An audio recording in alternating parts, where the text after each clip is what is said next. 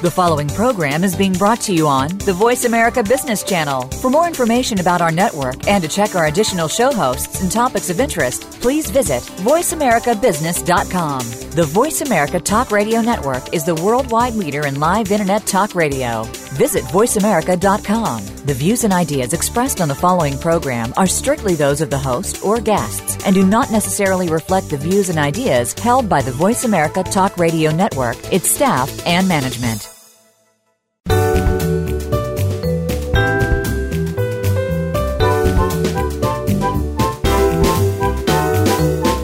Are you ready for operational excellence? Welcome to the Visual Workplace, work that makes sense, where your host and visual workplace expert, Dr. Gwendolyn Galsworth, shares powerful visual principles and practices to optimize your operations and make them safer, faster, better, and far less costly. The Visual Workplace. You can't get to excellence without it. Now, here's Dr. Gwendolyn Galsworth. Welcome. Hi, this is Gwendolyn. This is Gwendolyn Galsworth, and I'm your host on this, our weekly radio show, The Visual Workplace, and it is all about letting the workplace speak. In each of our shows, we look at some aspect of that, of how to embed the intelligence of our operational system, our intelligence, into the living landscape of work through visual devices, how to install the language of our current level of operational excellence, even if we are not quite as excellent as we wish we were or as we know we will be. We install that level, we make it concrete and specific through visual devices and visual mini-systems, and then we can literally see how we think.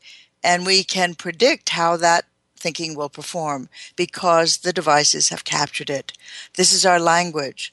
The devices is, in a way, they are like words in a sentence, or they're like the sentences in the paragraphs.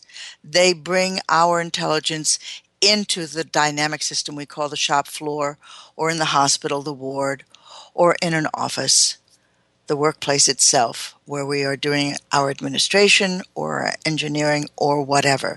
We do work, and the visual workplace is our partner. Workplace visuality. And why do we bother?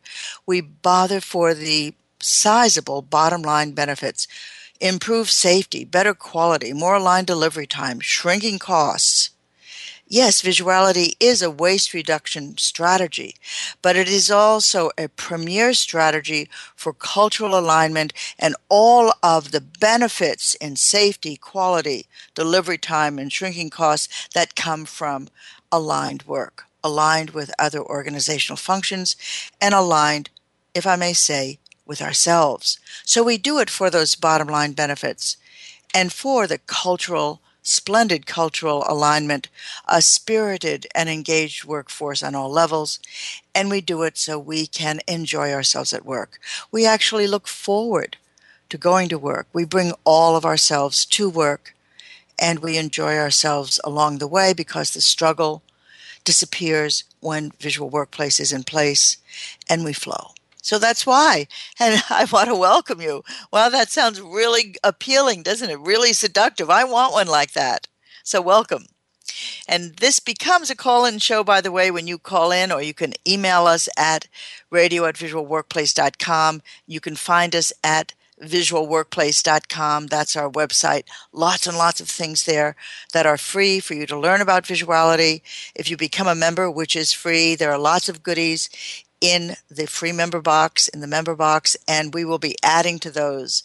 We have a bright new campaign beginning in September where there are going to be very, very valuable things in that box at huge, huge discounts.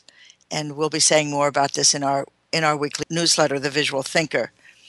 I, by the way, am going to be taking the next 5 weeks off. I am working on a new book, and I need really uninterrupted time.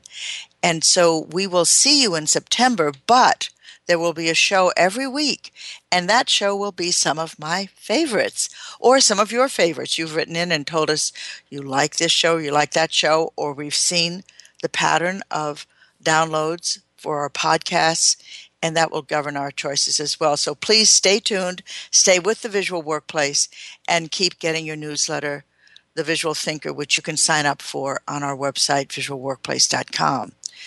we like all of that. So let us begin our show for today. Our show for today is the 8th and the final in our series on the hero within.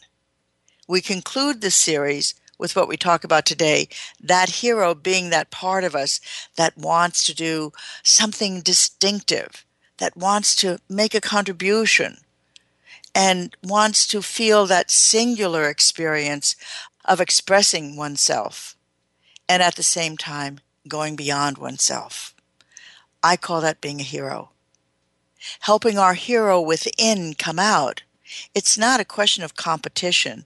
This isn't a competitive effort. We're not trying to do something better or longer or faster. You do that in sports. And then you go on to win Olympic medals against all odds. Yes, there is heroism in that. And we, the spectators, are thrilled along with you. But the hero that I'm talking about in this series is the hero at work. Heroes at work that experience themselves as exceptional while they're doing their work, as part of their day-to-day, as part of their job. They add value, and they add something more. They add something more of themselves. I like to say it, they make a contribution. Being unique and exceptional is not the goal, but being responsive is. Not really superior in any way, and yet noteworthy, outstanding. The hero simply responds to the full capacity that he or she is capable of, and in using that capacity, she or he discovers that they have more. They have more capacity than they expected. Ready or not, they have more. And the hero becomes exceptional to himself. What a surprise. We see something of ourselves in work that is additional to work, that helps us with our work. But we can say, that's me. That's me. If you remember the poem that I've often read on the show from Gerard Manley Hopkins, an Irish priest who had a tremendous gift for understanding how life works. And he said in this final line of the poem, "What I do is me, for that I came. What I do is me, for that I came." This tremendous power within. Why not also at work? Why is that not part of the empowerment equation? I think it is. We bring ourselves shining and contributing to work. You know, I'm remembering a story that my friend Norman told me many, many years ago. We were touring a GM plant in Detroit, and, well, you already know that this was decades ago because there isn't much of GM left in Detroit. Anyway, we were moseying along, looking at things and thinking about things, amazed and unamazed. You know how these tours are when you go through someone's plant. You look around, and Norman was dawdling. I didn't know what he was up to, but it was hanging in the back. I moved forward with the group, and 7 or 10 minutes later, Norman catches up, and I asked him, I said, "Where were you? What took you so long?" And he said, "I was watching an operator put a fender in place. And when it was all set, when he had the fender in place, he did something really, really amazing." And of course I said, "What? What did he do?" He took his mallet out, bent over, reached under the fender and gave it a whack, gave it a big whack. He dented the fender on the inside where nobody could see it. "I saw him with my own eyes," says Norman. This is my friend Norman Bodek, who you may know. He is a really important person who got improvement started based on Japan's methodologies back in the early 1980s. We worked with each other for a while, and it was really a ride, a trip. So Norman is telling me this. He dented it. And I said, "No kidding." And so Norman goes on to say what he did next. He said, "I went over and I asked him, I said, 'Oh, excuse me, can I interrupt?'" "Yep." And the guy said, yeah, you can interrupt. And so Norman said, I wonder why you did that. And the guy says, did what? That what? I wonder why you banged the underpart of the fender with that mallet. I didn't do anything like that, says the guy. No, I saw you do it. No, I did. I saw you do it. No, I didn't do it. And he starts getting defensive, and Norman says, oh, don't worry. I'm not thinking for a minute about reporting you. I'm just curious. I'm a visitor. I don't have any ties with your management. I'm just visiting the plant. And I want to know, why did you do it? So there must have been something about Norman that got this guy to open up. And the guy looked him dead in the eye. This is Norman reporting. And he said, I do it to every fender I assemble. Every one. You know why? I'll tell you why. Because that part of the fender is me. That's me. And that's the only part of this job that is me. I've been here for 31 years, and this is the only part that is me, and I do it every time. Oh, my God. It was so clear. What I do is me, for that I came. We find a way. Tremendous story, tremendous insight. We find a way. We have to find a way, because we're given this vast resource on the inside of us. And sometimes we use it for our hobbies and sports and to build a beautiful home, beautiful sense of family. But we spend a lot of time at work. And that power doesn't say, oh, I think I'll just stay home. Don't feel like going to work today. I'll stay home and do something powerful. No, we take it to work with us. Mm-hmm. That's who we are. You and me and everybody else who's listening. All over the world. So we're going to pick up this story after our first break, and I'll tell you what happens next. I'll be here when you get back.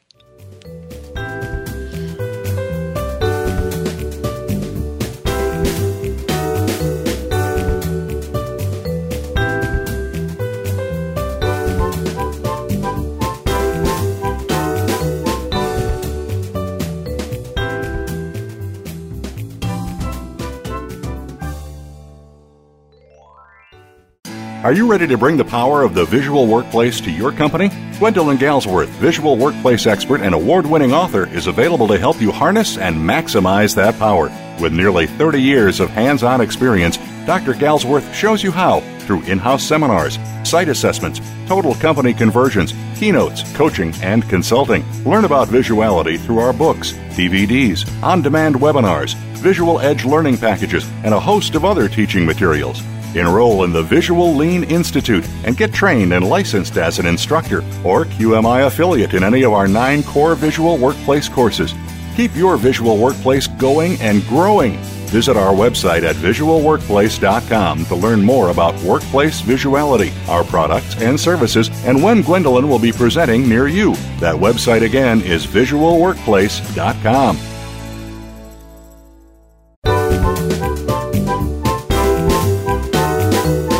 You're listening to The Visual Workplace, Work That Makes Sense, with Dr. Gwendolyn Galsworth.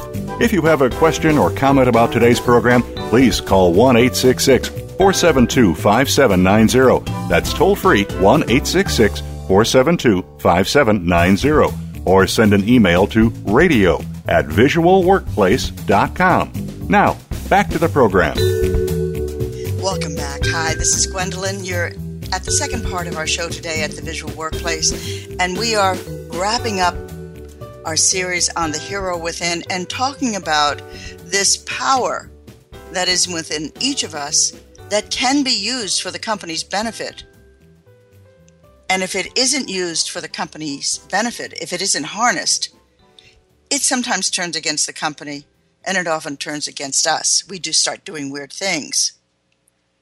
And I was saying to you, I was very struck, this was about 20 years ago, by a story, I beg your pardon, it was about 35 years ago, I was very struck by a story that my friend Norman Bodek told me about the behavior of a GM operator on the line who was assembling and who whacked a dent on the inside, non-visible side of the fenders that he installed because that was part of him. And he said it. He said, because that part is me.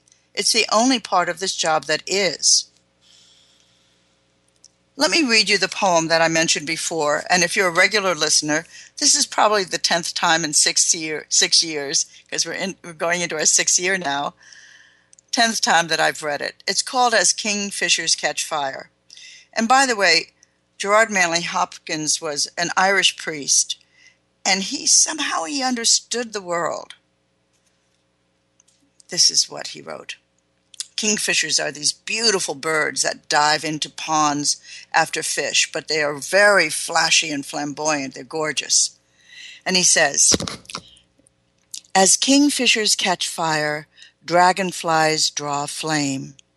As tumbled over rim and roundy wells stones ring, like each tuck string tells, each hung bell's bow swung finds tongue to fling out broad its name. Each mortal thing does one thing and the same, deals out that being, indoors each one dwells. Selves goes itself, myself it speaks in spells, crying, what I do is me, for that I came. I'm just going to read that last part. Deals out that being, indoors each one dwells. Selves goes itself, myself it speaks in spells, crying, what I do is me, for that I came. This is it. And I'm going to ask our newsletter editor, the wonderful Cindy Linden, to run the poems in case you want to see what the whole thing looks like. So it is a question of the heart, and it is a question of the mind, because that's where we're powerful. The mind that's in the heart that's in the mind. And what are you going to do about it if you're a manager? Because I, as an operator, can't do anything about it. I am tied to your will, manager. Only you can set it up. And this is something that I want to say to you.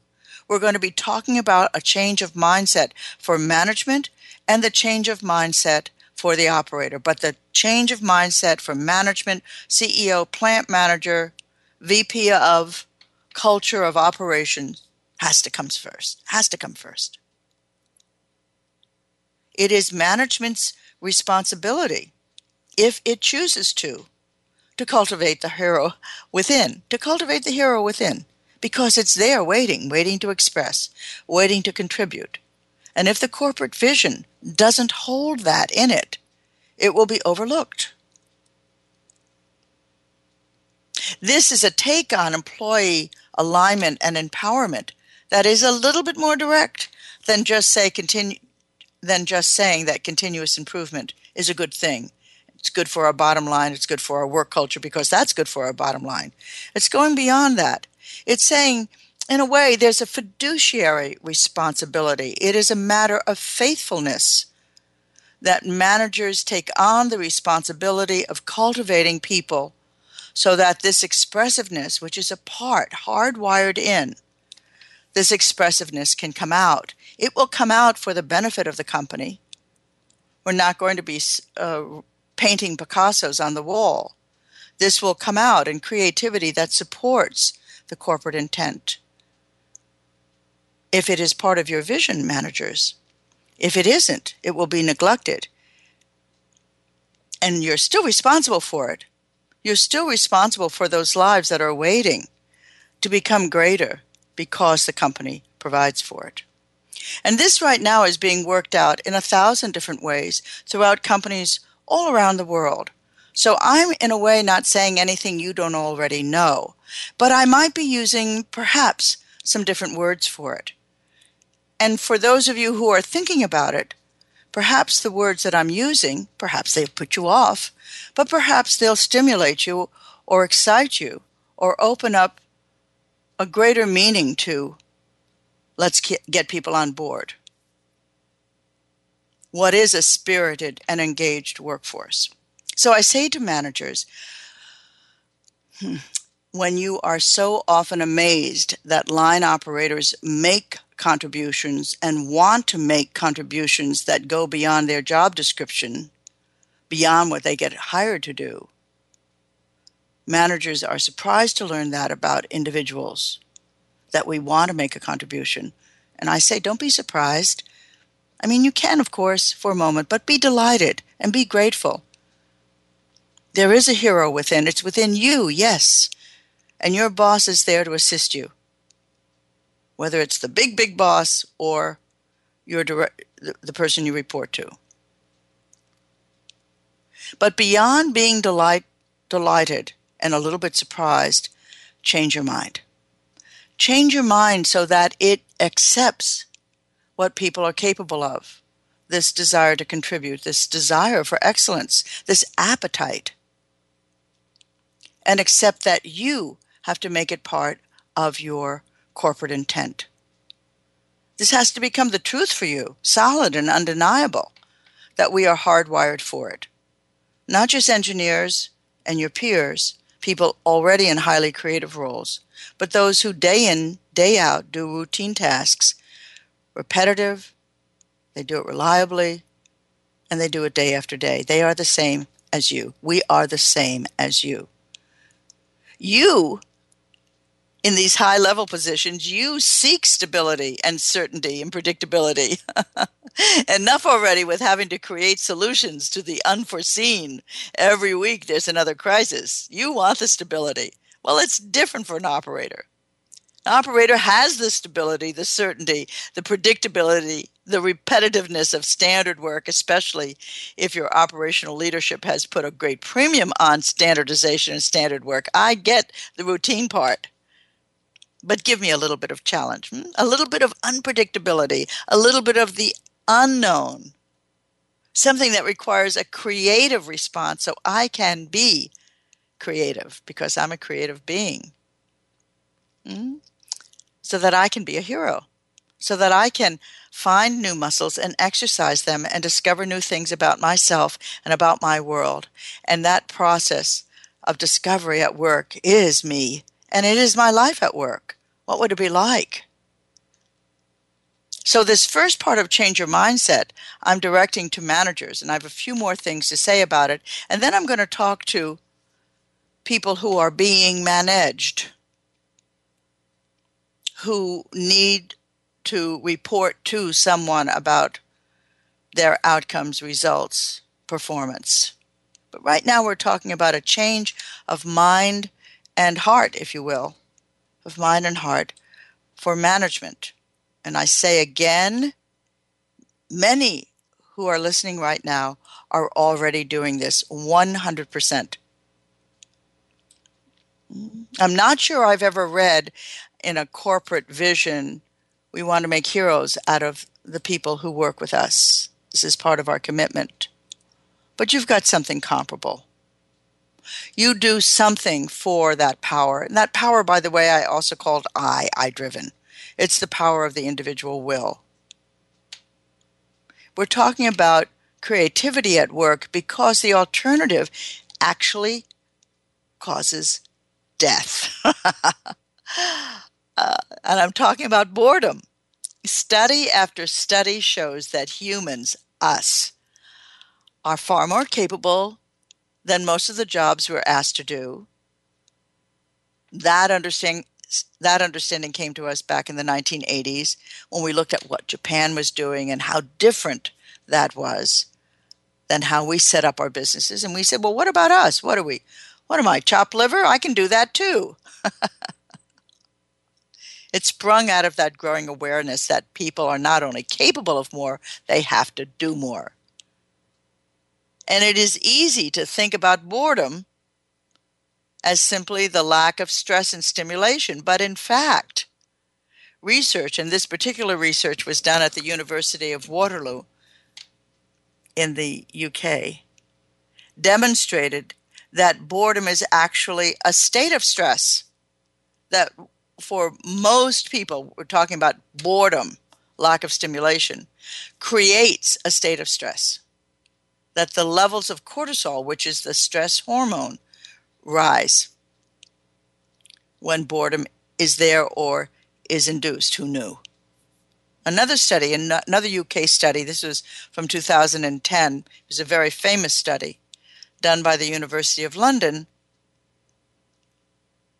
worked with questionnaires completed by nearly 8,000 civil servants. This is in the late 1980s, 1990s. They looked at these questionnaires, and these folks, these civil servants, aged between 35 and 55. And then they tracked them based on the level or the degree of boredom that was noted in these questionnaires, and fully half of them had died. Now, it's not exactly a comparative study, but the discussion around this study was in a way that people were bored to death. They died of heart disease more than those people who said, I'm engaged in my work, I'm enjoying my work, I'm learning.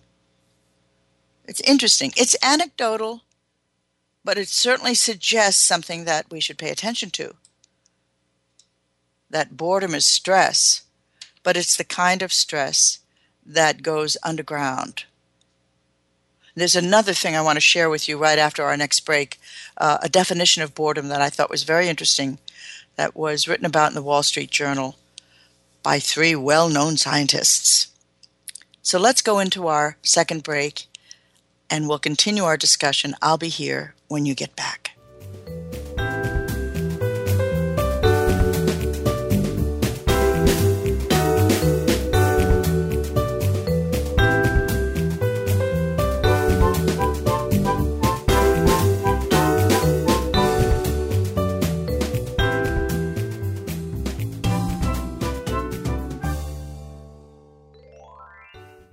Are you ready to bring the power of the visual workplace to your company? Gwendolyn Galsworth, visual workplace expert and award-winning author, is available to help you harness and maximize that power. With nearly 30 years of hands-on experience, Dr. Galsworth shows you how through in-house seminars, site assessments, total company conversions, keynotes, coaching, and consulting. Learn about visuality through our books, DVDs, on-demand webinars, Visual Edge learning packages, and a host of other teaching materials. Enroll in the Visual Lean Institute and get trained and licensed as an instructor or QMI affiliate in any of our 9 core visual workplace courses. Keep your visual workplace going and growing. Visit our website at visualworkplace.com to learn more about workplace visuality, our products and services, and when Gwendolyn will be presenting near you. That website again is visualworkplace.com.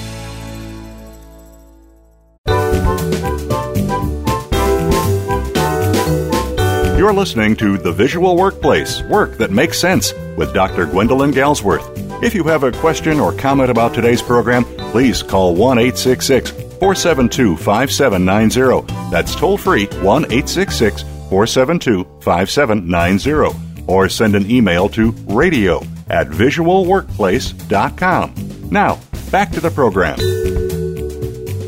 Welcome back. Hi, this is Gwendolyn Galsworth, and you're at the Visual Workplace. We're in the third segment of our show today.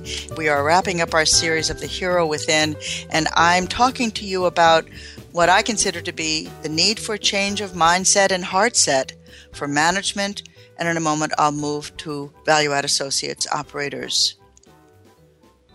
I mean, where do you land on the question, do heroes just happen in the case of rare individuals? Outstanding, very moment of tremendous difference, of distinctiveness? Or can we, in fact, take steps to groom the hero's mindset in ourselves and in others? Which one is more true for you?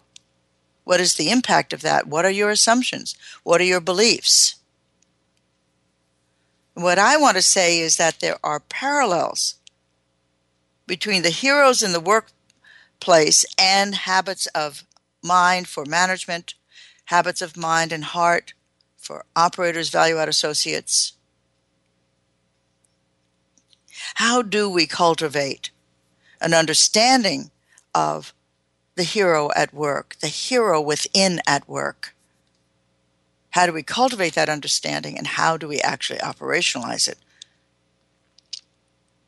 Now, I'm going to say to you that what you need to operationalize the opportunity for people to grow into heroes is to, yes, have a meaningful challenge. And I'll tell you that meaningful challenge is almost always the company itself. Company needs to grow and change. There are plenty of opportunities for improvement. We know that. But not just the opportunity for improvement, or let's say the need for improvement, the meaningful challenge, but a methodology so you can dig in. And that methodology, so I'm giving you number one, meaningful challenge, number two, methodology, but I'm going to qualify to say two things: a systematic methodology, not just conceptual, but actual steps, and a methodology supported by principles. That's the third thing, principles.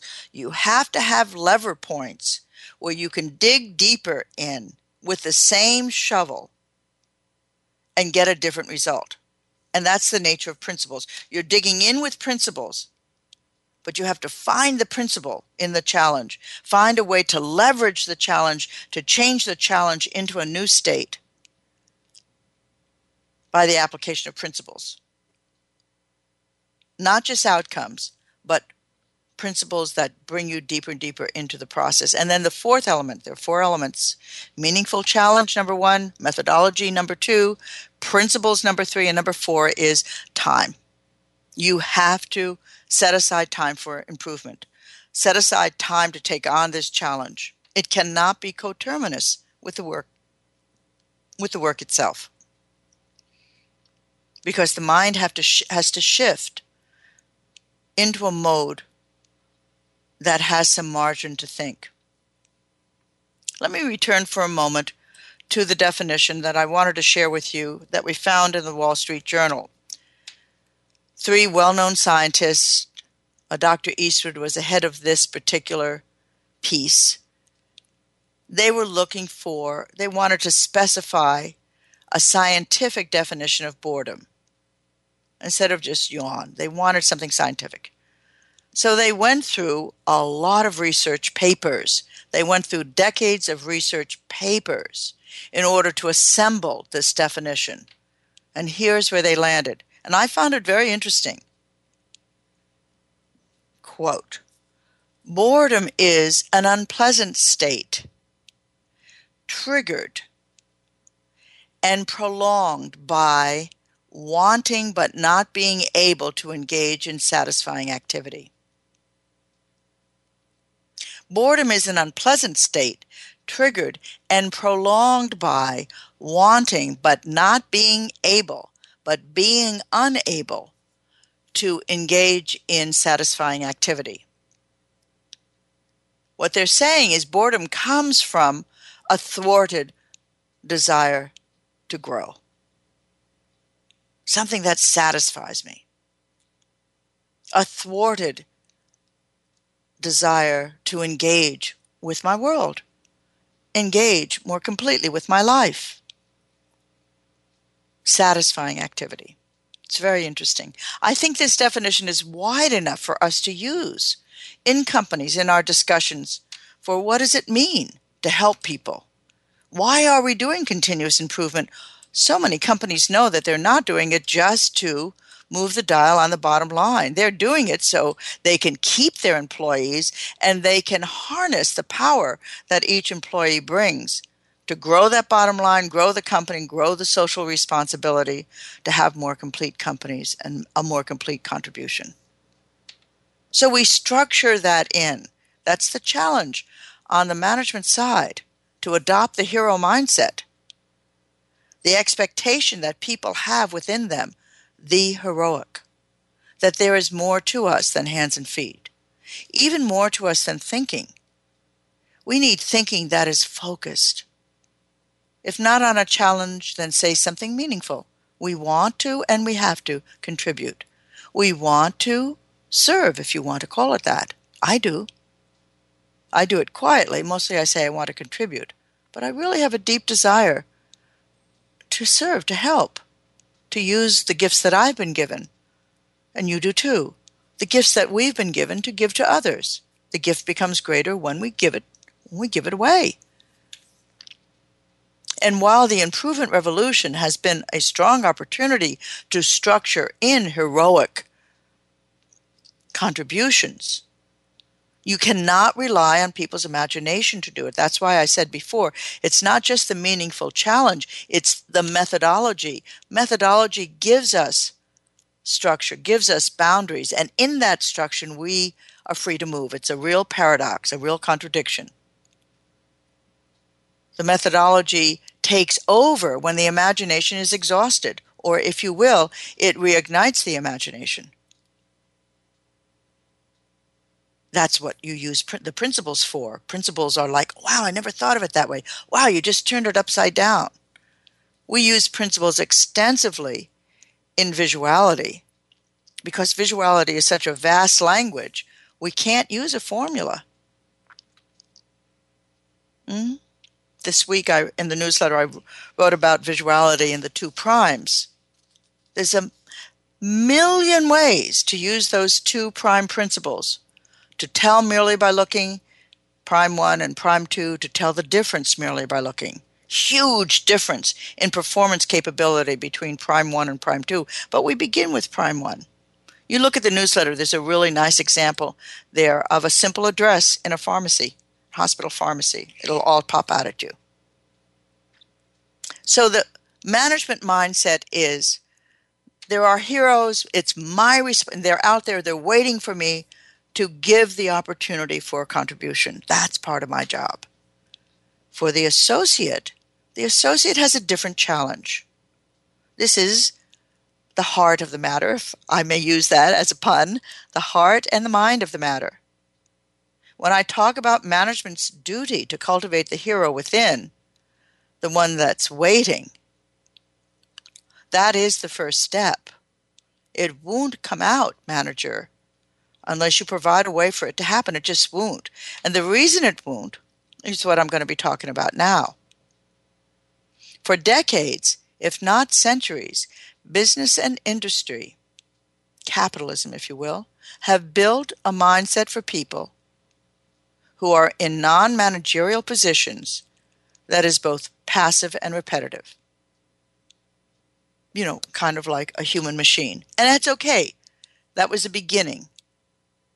That was the way we used to do it. It's not that companies took the power away. It's just that they helped people forget that they were powerful. Companies didn't do very much at all to help people remember the power that they had equally in themselves as in the company owner or board. This is very much the same way that we help elephants forget that they are powerful. If you will allow me to draw this picture for you. Tie a baby elephant with a fat rope to a stake that's planted firmly in the ground, and the little elephant will not be able to walk away. It will not, because it's a baby elephant, and because you've put the stake in firmly and it's a thick rope. Pull off the rope or pull it up and walk away. And do that. Keep doing that day after day as the elephant grows. And when the elephant becomes stronger than the stake and stronger than the rope, when the elephant becomes mighty in size, that elephant will not even think about, not give a moment's notice to pulling up the rope or pulling up the stake, because it has become used to it. In fact, just tie the rope around an elephant's leg and it doesn't run away. In fact, it doesn't even need a stake, and after a while it doesn't even need a rope. It has gotten into the habit of forgetting how powerful it is. It has gotten into the habit of becoming less powerful than you. We're just like that. Get us when we're young. And if you remember Ted from our very first radio show, when he wanted to go to work at 18, where his daddy had worked and make wonderful jet fighters that were zooming across the sky of his childhood, he went in. That was young for him at that time, 18. He went in. He got the job. I met him, was it 27 or 37 years later? And he said, I wanted so much when I came here. What happened? Powerful childhood. And then it ended. The work did not provide an opportunity for contribution or expressiveness. What I do is me, for that I came. It isn't just what I do is me. It is also for that I came. That's what I'm here for. These are parts of us that are dynamic, that seek and love challenge. I remember seeing a mushroom. A friend had told me about this. A mushroom pushing its way through asphalt. And it sat there, this little mushroom, perhaps you've seen this, with a little asphalt cap on its head. It had pushed through asphalt, this tiny little mushroom. Its need, its power of life, of growth, was so powerful within it. We have a name for this baby elephant thing. It is called, in psychology, the baby elephant syndrome. These powerfully gigantic elephants never test the limits of their power, because they have been groomed out of it.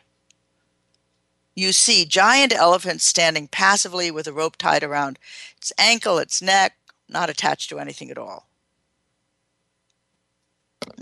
Think about this. The reverse of that is, well, your management has got to provide you the opportunity. I can honestly say it will be difficult for you to adopt this for yourself. You can do small things. You can bring excellence to your work. But in terms of continuous improvement, it's hard to do it on your own if management doesn't provide for it in some way. But when it is provided for, take the opportunity and test. Test yourself, test your will, test your capabilities. Enjoy that part of your work. Be ready for it. You can be skeptical.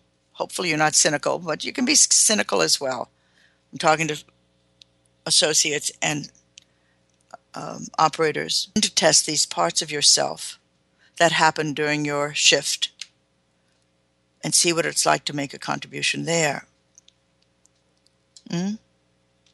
So we have to now go into our third break, and I'll be here when you get back and we'll wrap this up. Thank you.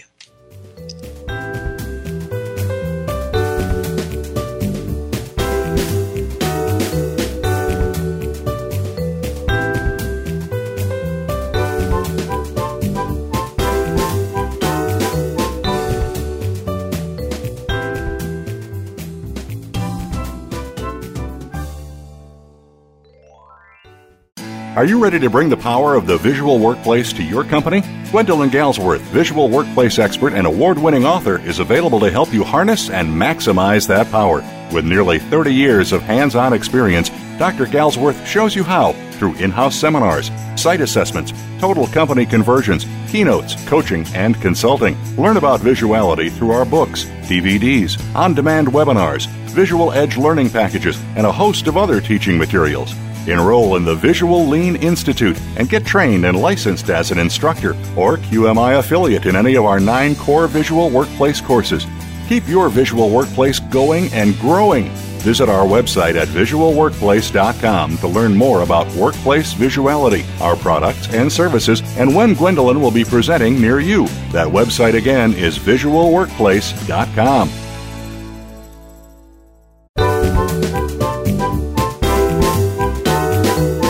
You're listening to The Visual Workplace, Work That Makes Sense, with Dr. Gwendolyn Galsworth. If you have a question or comment about today's program, please call 1-866-472-5790. That's toll-free, 1-866-472-5790. Or send an email to radio@visualworkplace.com. Now, back to the program.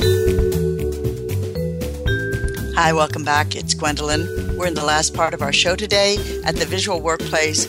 We are wrapping up our series on the hero within, and I am spouting platitudes, spouting slogans about how important it is to build the power within because it wants to come out. This is what we call the will. I have always felt it important, very important, for companies to go out of their way to define authentic empowerment so that it includes the word power. And here's my favorite definition of authentic empowerment, which for me is a doorway to the hero within. Authentic empowerment widens the definition of who gets to get the power to think and to implement. Who gets to get the power to think and to implement? The power not only to think about change, but actually jump in there and help to make the change happen. Contribution. In visuality, when we talk about visuality as a vehicle for this, the entire methodology is built on this premise. You cannot have an empowered workforce unless power is shared, and you cannot share power unless you share information. We learned this in the 1960s during that little mini revolution. So much has come afterwards. The liberation of information, which is what we do in a visual workplace. The liberation of information is the liberation of power. The power of what? The power of the human will. So we talk about the liberation of information is the liberation of the human will. The will wants to contribute.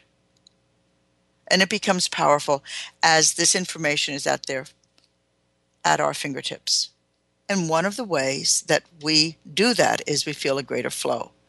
Value-add associates cannot empower themselves, nor can they be expected to think up ways to make that happen. Why? Because they don't have any access to resources. They don't govern the resources.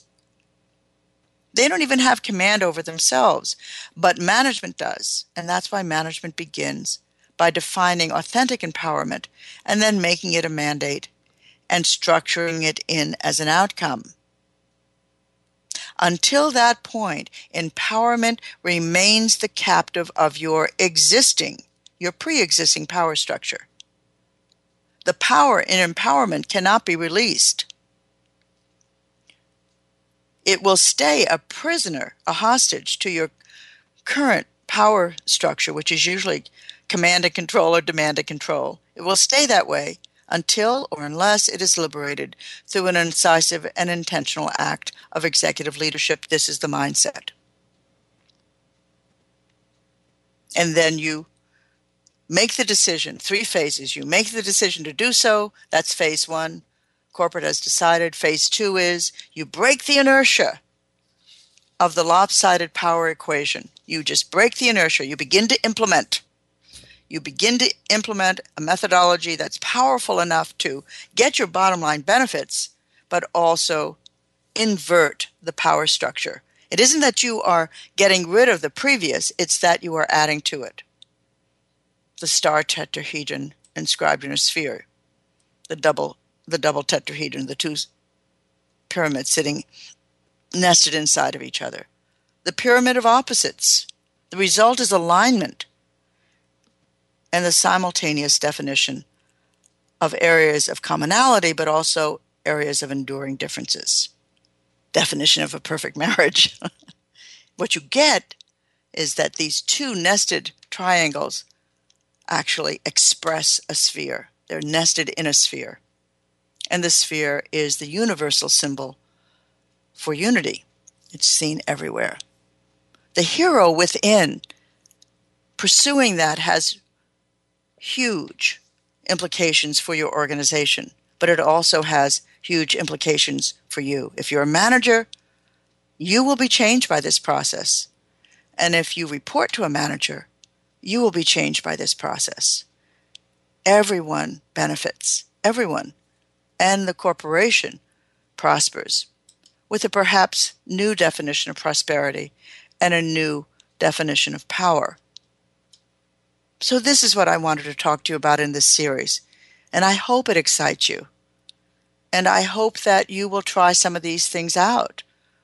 For me, visuality is the premier methodology for it, but if you use any methodology that is powerful enough to make people think powerfully, the change is on its way. And I hope you do that. And I hope you tell me about it. I hope you send in photos and pictures and cards and letters and tell me how you're doing. Because it's a journey. It's going to take a while. But the destination is so entirely worth it. This is Gwendolyn Galsworth. I wish you a very, very good summer. If this is summer when you're listening to my conversation, and I will be here again in September. Please tune in and listen to your favorite and my favorite shows over the next few weeks. And in the meantime, and always, let the workplace speak. I'm signing off.